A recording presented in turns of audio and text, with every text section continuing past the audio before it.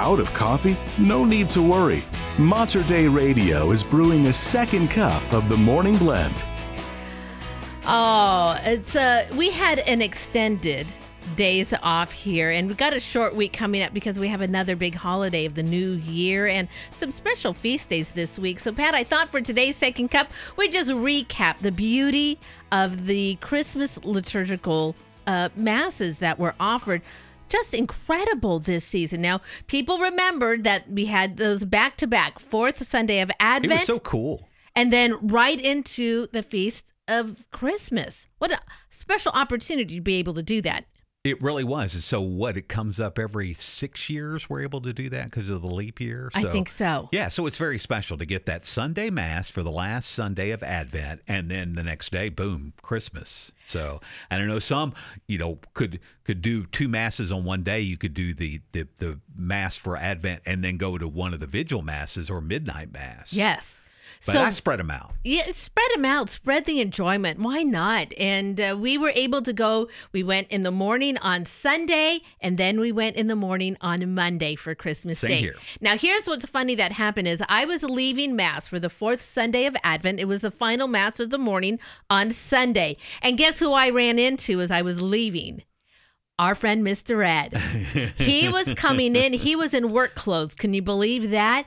And they immediately were turning around the sanctuary, preparing it for Christmas celebration.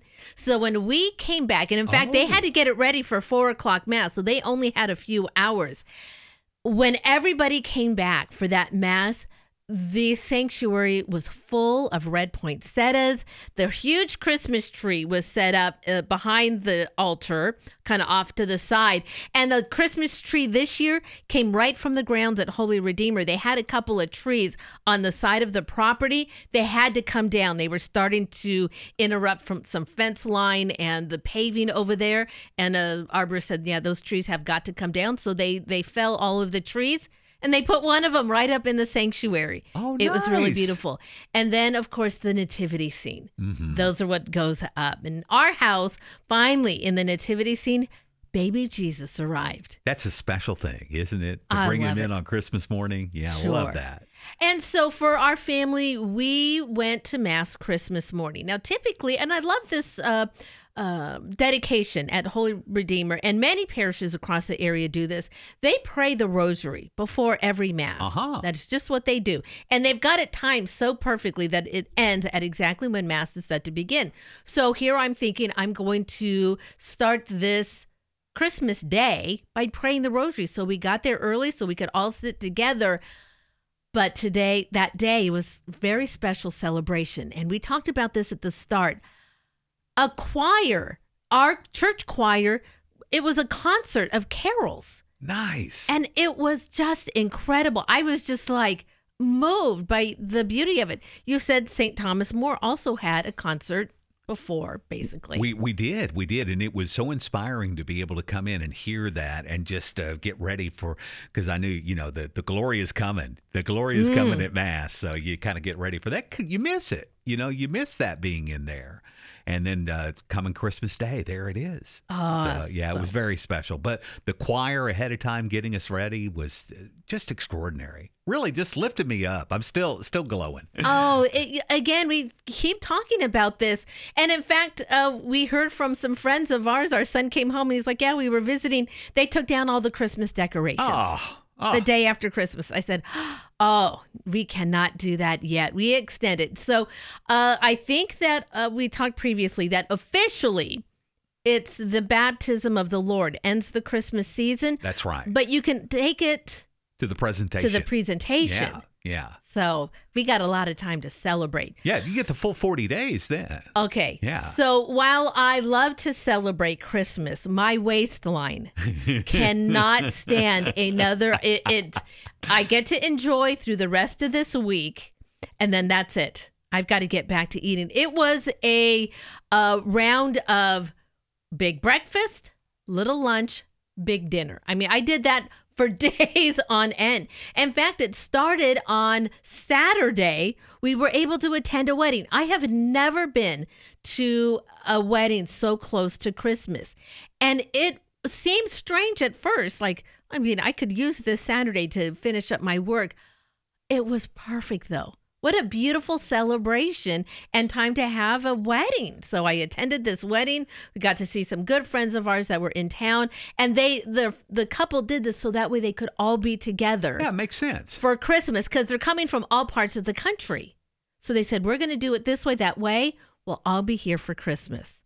And so that was what started my celebration with food. And then on Sunday, all of the family was together. So guess what? We ate food. It was Christmas Eve, and our family tradition has become a brown food extravaganza. Oh. So in the evening, we had, a myriad of foods that were different shades of brown and sauces and things like that. All went on the table. We ate well. And then as it got a little later, our daughter put together a hot chocolate charcuterie board. Ooh. Oh. It was so much fun. Oh, my goodness. I'm getting fat just thinking about that. I managed to find a store that had these spoons, and they were stirring spoons that had white chocolate on them sprinkled with peppermint. No. So that way you put it in your hot chocolate and you just stir away, and slowly the chocolate. I mean, what better thing to put into hot chocolate than chocolate? Yeah, it was perfect. So we did that Christmas Eve. We all went to bed at a fairly reasonable time, although my kids did stay up, and they were playing a game. I don't know what it was, but I heard that it was a little treacherous. It was a version of Slapjack. Oh. Which we already know can be, Yeah, it can get out of hand. It can get out of hand. Usually when I'm playing. And don't break my table when you're getting in there. But they had a good time doing that. And then, of course, the morning we got up. Stockings were filled. Huh? Oh, it's amazing how Santa knows so well everything that I need. And it all goes into my stocking. That lump of coal. Oh, no. There was some, maybe. And then but what we do is then, nope, we don't open presents. We go to church. There is something. You went to Mass Christmas morning. I did, and I didn't open my gifts until the afternoon. That's it. It does extend the day.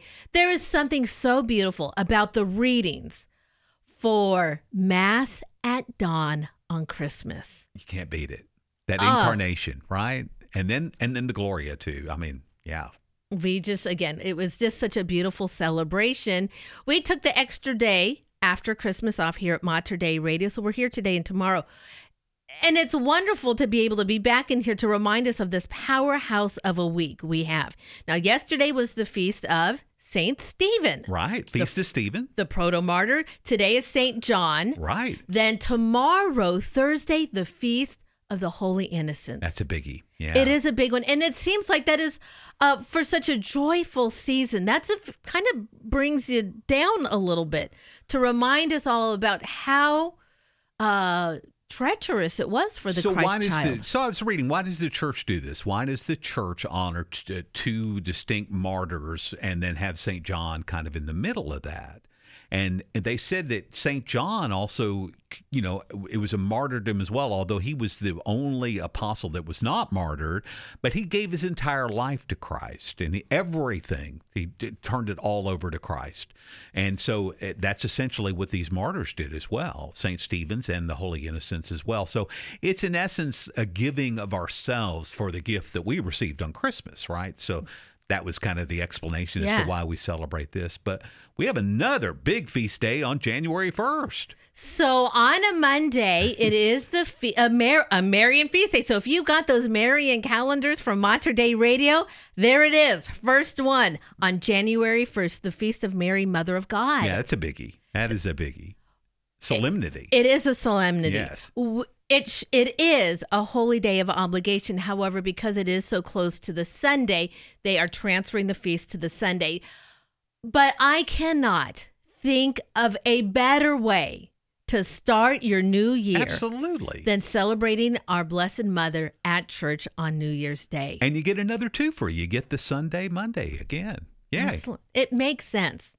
It's a celebration. It's Come a on. celebration. Yeah. And there's, again, we have no better way to celebrate our faith than through the sacrifice of Christ through the Eucharist. Amen. So why not let that be a New Year's resolution that, well, start your year with God and Mary and carry it throughout your whole year. Mater Dei Radio, we will love to carry that right along with you. I love it. You know what else I'm going to do? I'm going to replace all of my silverware with chocolate spoons and forks and knives too for the Perfect. new year.